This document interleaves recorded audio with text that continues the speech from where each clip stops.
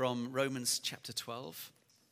I'm sure they may very well be familiar verses. And this is continuing our theme in the mornings, growing in Christ, seeking to grow in Christ. That it's his intention for us, and indeed that we are praying for each other that should be so. So chapter 12, verse 1, it's on the screen, and I shall read verses 1 and 2. Paul's letter to the church in Rome, and he's gone through some amazing insights and declared some very, very powerful things, and comes to this point. Therefore, I urge you, brothers and sisters, in view of God's mercy, to offer your bodies as a living sacrifice, holy and pleasing to God. This is your true and proper worship. Do not conform to the pattern of this world, but be transformed by the renewing of your mind. Then you will be able to test and approve what God's will is, his good, pleasing, and perfect will. I want to read the same passage in the Message version. We've read it and heard that together.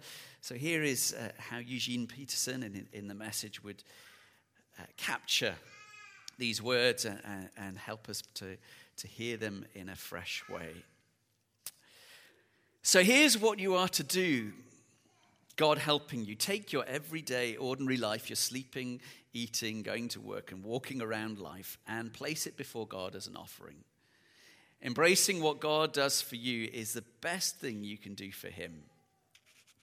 Don't become so well adjusted to your culture that you fit into it without even thinking. Instead, fix your attention on God. You'll be changed from the inside out. Readily recognize what he wants from you and quickly respond to it, unlike the culture around you, always dragging you down to its level of immaturity. God brings the best out of you, develops well-formed maturity in you. Let's pray. Thank you, Father, that you are fully committed to your people, to us, to your church, globally and locally. We come as we are, in our culture, in our time, with our insights and blind spots. We are here, as is your Spirit.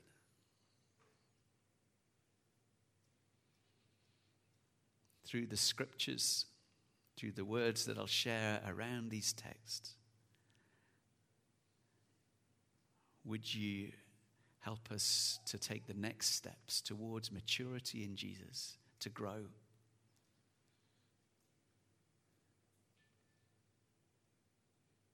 May we hear that God seeks the best for us and the best out of us. Please, Lord, develop well-formed maturity in us. Amen.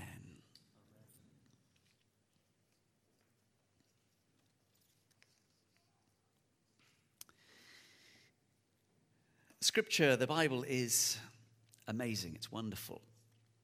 It is deep. It is profound. It challenges our thinking. But it is ever, ever so practical. It isn't just theoretical, but is very earthy. I love it when people on the door say, God spoke through the scriptures, through what you shared, into my now. That in my prayer time, I had a sense from the Lord that I was crying out, Lord, I'm seeking your face. Help me to understand the way to go. And he does, as we heard in our prayer time, trust your ways to the Lord. The scriptures inspire and show us what it looks like in all the wonderful texture and vibrancy of a person of faith, and what it looks like in terms of believing and loving and growing and following. It also mirrors for us, holds up a lens for us to say what it doesn't look like. There are lots of characters, even the ones we celebrate as heroes of the faith, who are also, oh so human, like us. In it, God weaves his grace and his mercy. Meeting people, persons. Paul writes, in view of God's mercy. It's a famous verse. In view of. I wonder when the last time you had an in view of at a sporting event where you had a wonderful seat and you weren't behind a pillar, kind of like, oh, I can't quite see. In view of. In the beautiful sunsets of the autumn, that pristine place at a wedding where you can just see the faces and the emotion. In view of. Paul casts this vision for us and introduces for us from all the riches of the early chapters in Romans, and says, in the light of this astonishing mystery that has been made known in Jesus Christ, in the light of the complexity of the human experience where it seemed to be dead end upon dead end upon dead end of finding our way to God, God in his mercy sends his Son. That which we were powerless to do, unable, impotent, prevented from, he makes the way. In view of all that God has done, because of God, the good news that has come and arrested and reshaping our worlds, this good news, therefore, the so what, our perspective, our beliefs, our theology, our ideology get reshaped. Did you know that what we imbibe, what we discern, that which we've grown up, our culture, our Western civilization, wherever that story of life has brought you, affects you in great measure. Affects our outlook of what we do and how we do it, behavior.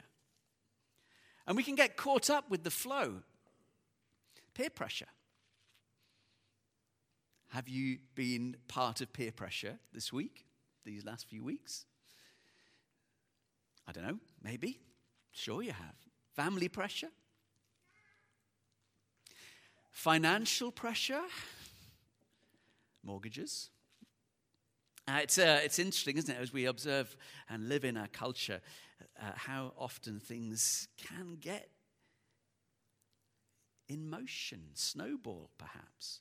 I'm no expert on this, but as the government announced its mini statement, mini budget, whatever it's been called, there was a confidence and also a lack of confidence that happened very quickly. It took root, and there was a snowballing effect, a change in behavior of our markets, of our financiers, of an expectation, and indeed a snowballing of anxiety, of a lack of trust that have had real-world effects.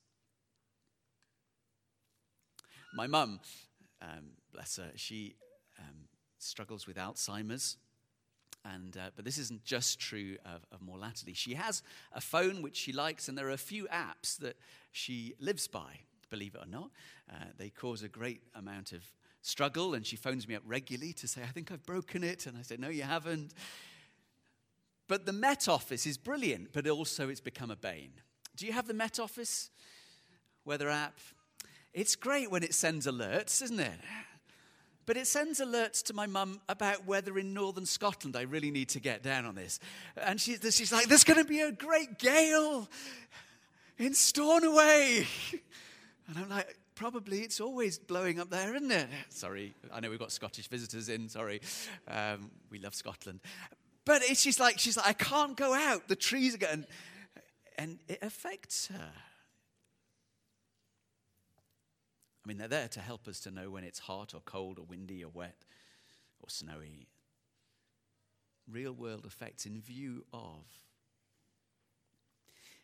Our view and belief, that which is internal, affects what we do, how we respond, what comes out and the way that we live. that Paul is writing and deeply challenging us.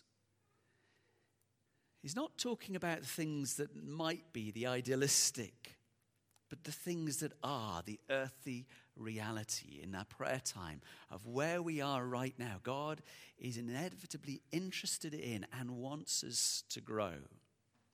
And Paul writes that our behavior stems from the reality of what God has done, and asks us to reflect deeply to make sure that that is deeply embedded in heart and mind. He says, renew your thinking. Because when we have a settled and deep and mature understanding rooted from the Scriptures, in view of that, our lives get lived out. That it makes a difference in every way. What we believe gets worked out practically. Just by way of a kind of easy illustration. And from time to time, Phil and I and many are privileged to conduct marriage services. And there's a little bit that everyone at the congregation is deeply excited for. It's when you now pronounce them husband and wife, and they, may kiss the bride. And there's that lovely, lovely moment. There is this declaration that in overseeing and conducting these things, that one, Philip or I, or the person presiding, declares that marriage has happened through the giving of promises, of making a covenant between these two people, of saying, I now am yours and you are mine. Beautifully deep and profound, and it changes something. You then go on to sign a document legally, but something has changed. You have become married. True? So it would be slightly bizarre a little bit while later if the husband and wife wake up either. I'm not particularly wanting to cast aspersions either, the male or female, but to wake up in the morning and thinking, well, I don't know if those promises hold today, do they? I don't feel very married today. Whatever you feel doesn't change the truth. You're married. And as such, what Paul is driving at here is our behavior, and I could actually use the word here, our worship, our heart attitude, and the way that that gets worked out in our living is framed and rooted very much on our beliefs, our convictions, in view of God's mercy. Why do you come to a Sunday service and gather for corporate worship? Because it's declaring that something is really important to us. There's many other options you could have you've done today. You could have gone and kicked some leaves, or you could have put the telly on, read the Sunday papers, found your comfortable chair, and you may be all thinking now, oh yeah, I would have rather done that. It's a dangerous thing to say. But you're here because of a conviction, an understanding that this is good and right and important, because it's about God gathering his people. Similarly, what we do with our time or money demonstrates what is valuable to you, what is essential, what is really important. If it's golf, if it's shopping, you make the time.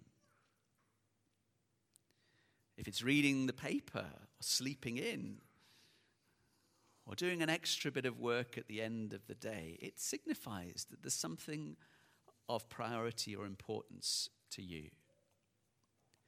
In view of, Paul says, in the light of all that he has understood and he's described to the Romans and to the Roman church and to churches like us, in view of the good news, now live your life actually based on and out of this understanding. Again and again in scriptures, this view or understanding is a first priority. God comes first. In the Ten Commandments, worship the Lord God, have no other God before me. It's all about Jesus in the picture of Revelation that the Apostle John writes. He has in chapter 4 this understanding that everything of creation is centered where? Around God the Father and God the Son, the throne of God upon which the Lord Jesus sits. The whole of our universe stems and flows from and revolves around Almighty God. All life and all existence radiates from him. Theoretically, you know that, I hope. But the challenge comes when it gets earthy and we need to live this out. William Temple, an archbishop, wrote in 1930, "While we deliberate, God reigns. While we decide wisely, God reigns. When we decide foolishly, God reigns. When we serve God in humble loyalty, God reigns. When we serve God self-assertively, God reigns. When we rebel and seek to withhold our service, God reigns. The Alpha and the Omega, which is and which was and which is to come, the Almighty." Think about that. In view of that, and consider how often this can become in conflict to our nature.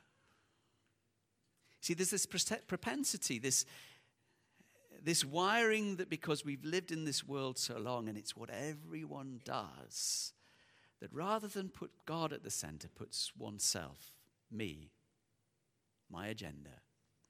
The Bible has a very natty little word. It's 3 letters. I'm sure you know what it is. And it describes life curved in on itself.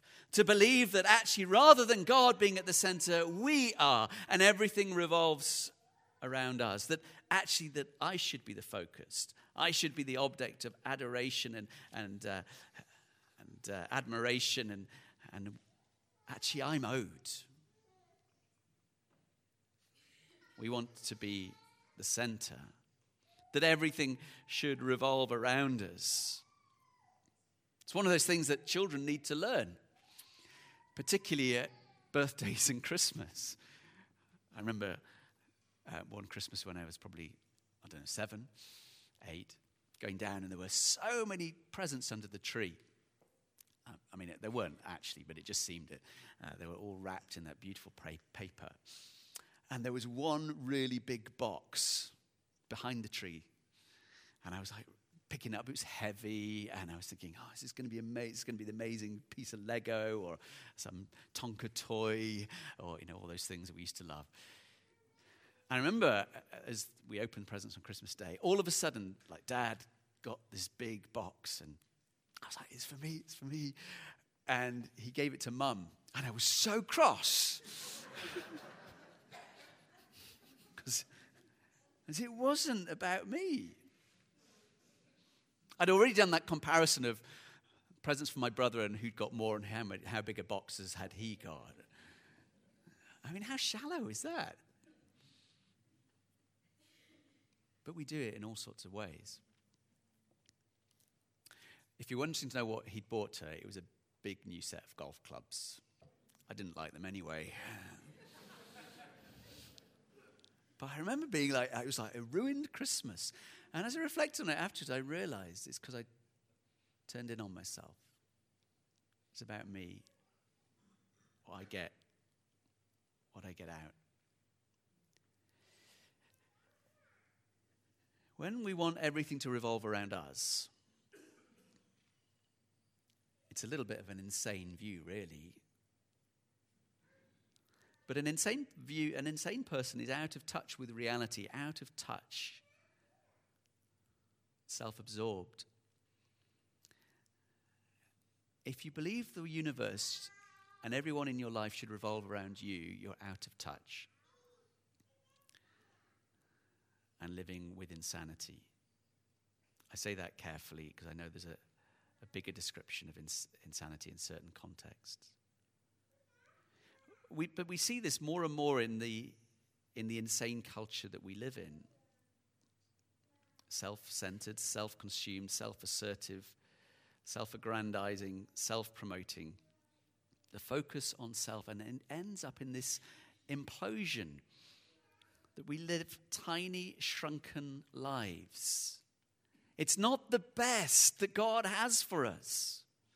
Did you hear at the end of that beautiful phrase that Eugene Peterson captures? God brings the best out for you in view of the mercy and the character and the purposes and the mystery of God that he's revealed and calls us into. Maturity is leaving our self-centered world of it's about me and moving to say and worship. It's about him, and everything gets realigned and reordered. Indeed, one of the 21st century's main questions that we ask ourselves is, are you happy? I mean, it's not a bad question. Even the government has an index of happiness of nations. We're not really up there on that one. But if our goal is, am I happy? It says there's a skewing going on. There's a center, a gravity in our lives that is about me, ultimately not him. And the challenge in growing in Christ is finding that our gaze is moved elsewhere, away from ourselves and out to him. Of seeing in the very minutiae of our living and the very wonder of our living that he's involved with it and it's about him. So from the big to the little, are you living for God? Do you know that you are created not to please yourself, but made to please him? In the Westminster Catechism, the chief end of man, and that was phrased a few centuries ago, let's put of humanity, of people, male and female, is to glorify God and enjoy him forever. That's why we exist. That's how we live life in its fullness. That's how we discover God's best for us, to glorify God and enjoy him.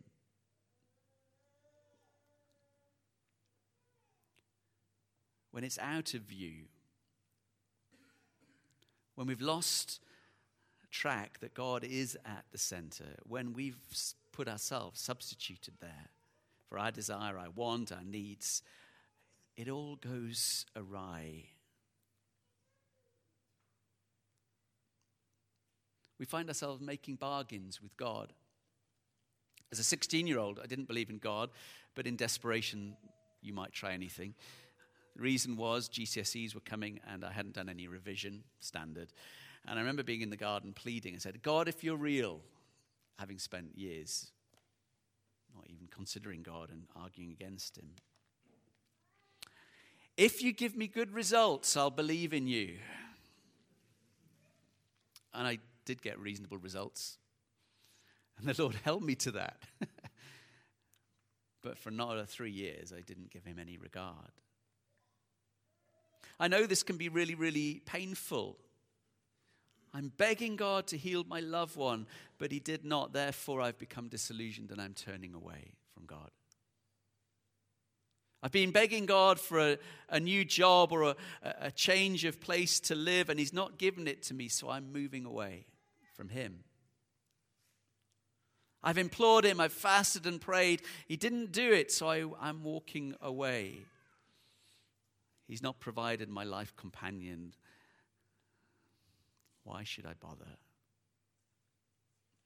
See, at the heart of this is that failure to grasp that I don't exist for my own desires, but for him. Is he at the center? Is he on the throne? Think back across the week. Where did he figure? In the decisions made, was it about him or something else? Who calls the shots? Who affects your moods? Who or what has the power to cause you to despair or to rejoice? Who pushes your buttons? It's a challenge, isn't it?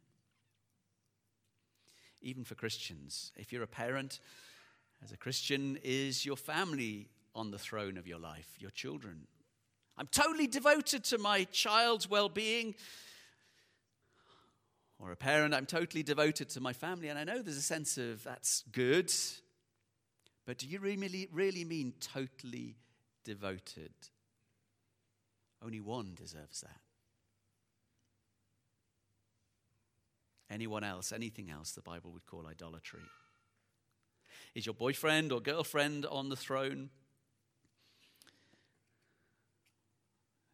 Do they have the place that loving Jesus fully should have? Can you truly say that you love God more than anything or any person? As deep as that may sound, it is. In view of God's mercy, He is good for us and contending for us. He is like the potter with clay. He's very good at, even if we've molded something in our lives that has become ultimately imperfect, He can work again and again to reform. You see, the history of the church is studded with remarkable conversions of people who didn't want to be converted, who were not looking for grace, but were even opposed to it. And yet, by the interposing arm of eternal mercy, they were struck down and transformed into earnest and devoted followers of Jesus. Mercy means that the upward look of God and of heavens doesn't expect God to stay in heaven, but to come down, to enter in, to join alongside our condition, to accomplish the vast enterprise of redemption, to fashion in us His eternal salvation.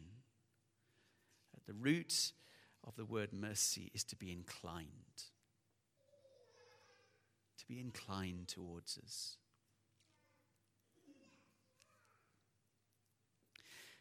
So how do we grow?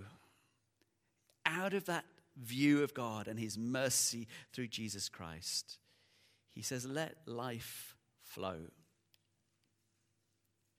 Let life flow. In the thinking and the decision, in the serving, of knowing it's not about me at the center, but Him. Want to see how that gets embodied and worked out? Regard Jesus for a time. He calls us to follow Him.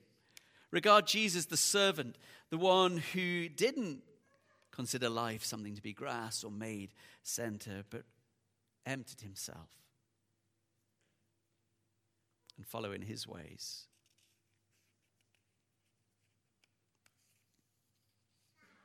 The call to serve.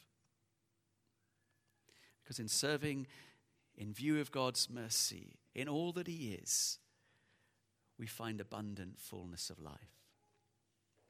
I'm really, really glad that in a survey not so long ago, 81% of evangelical Christians do voluntary work at least once per month, compared with 26% of the wider population.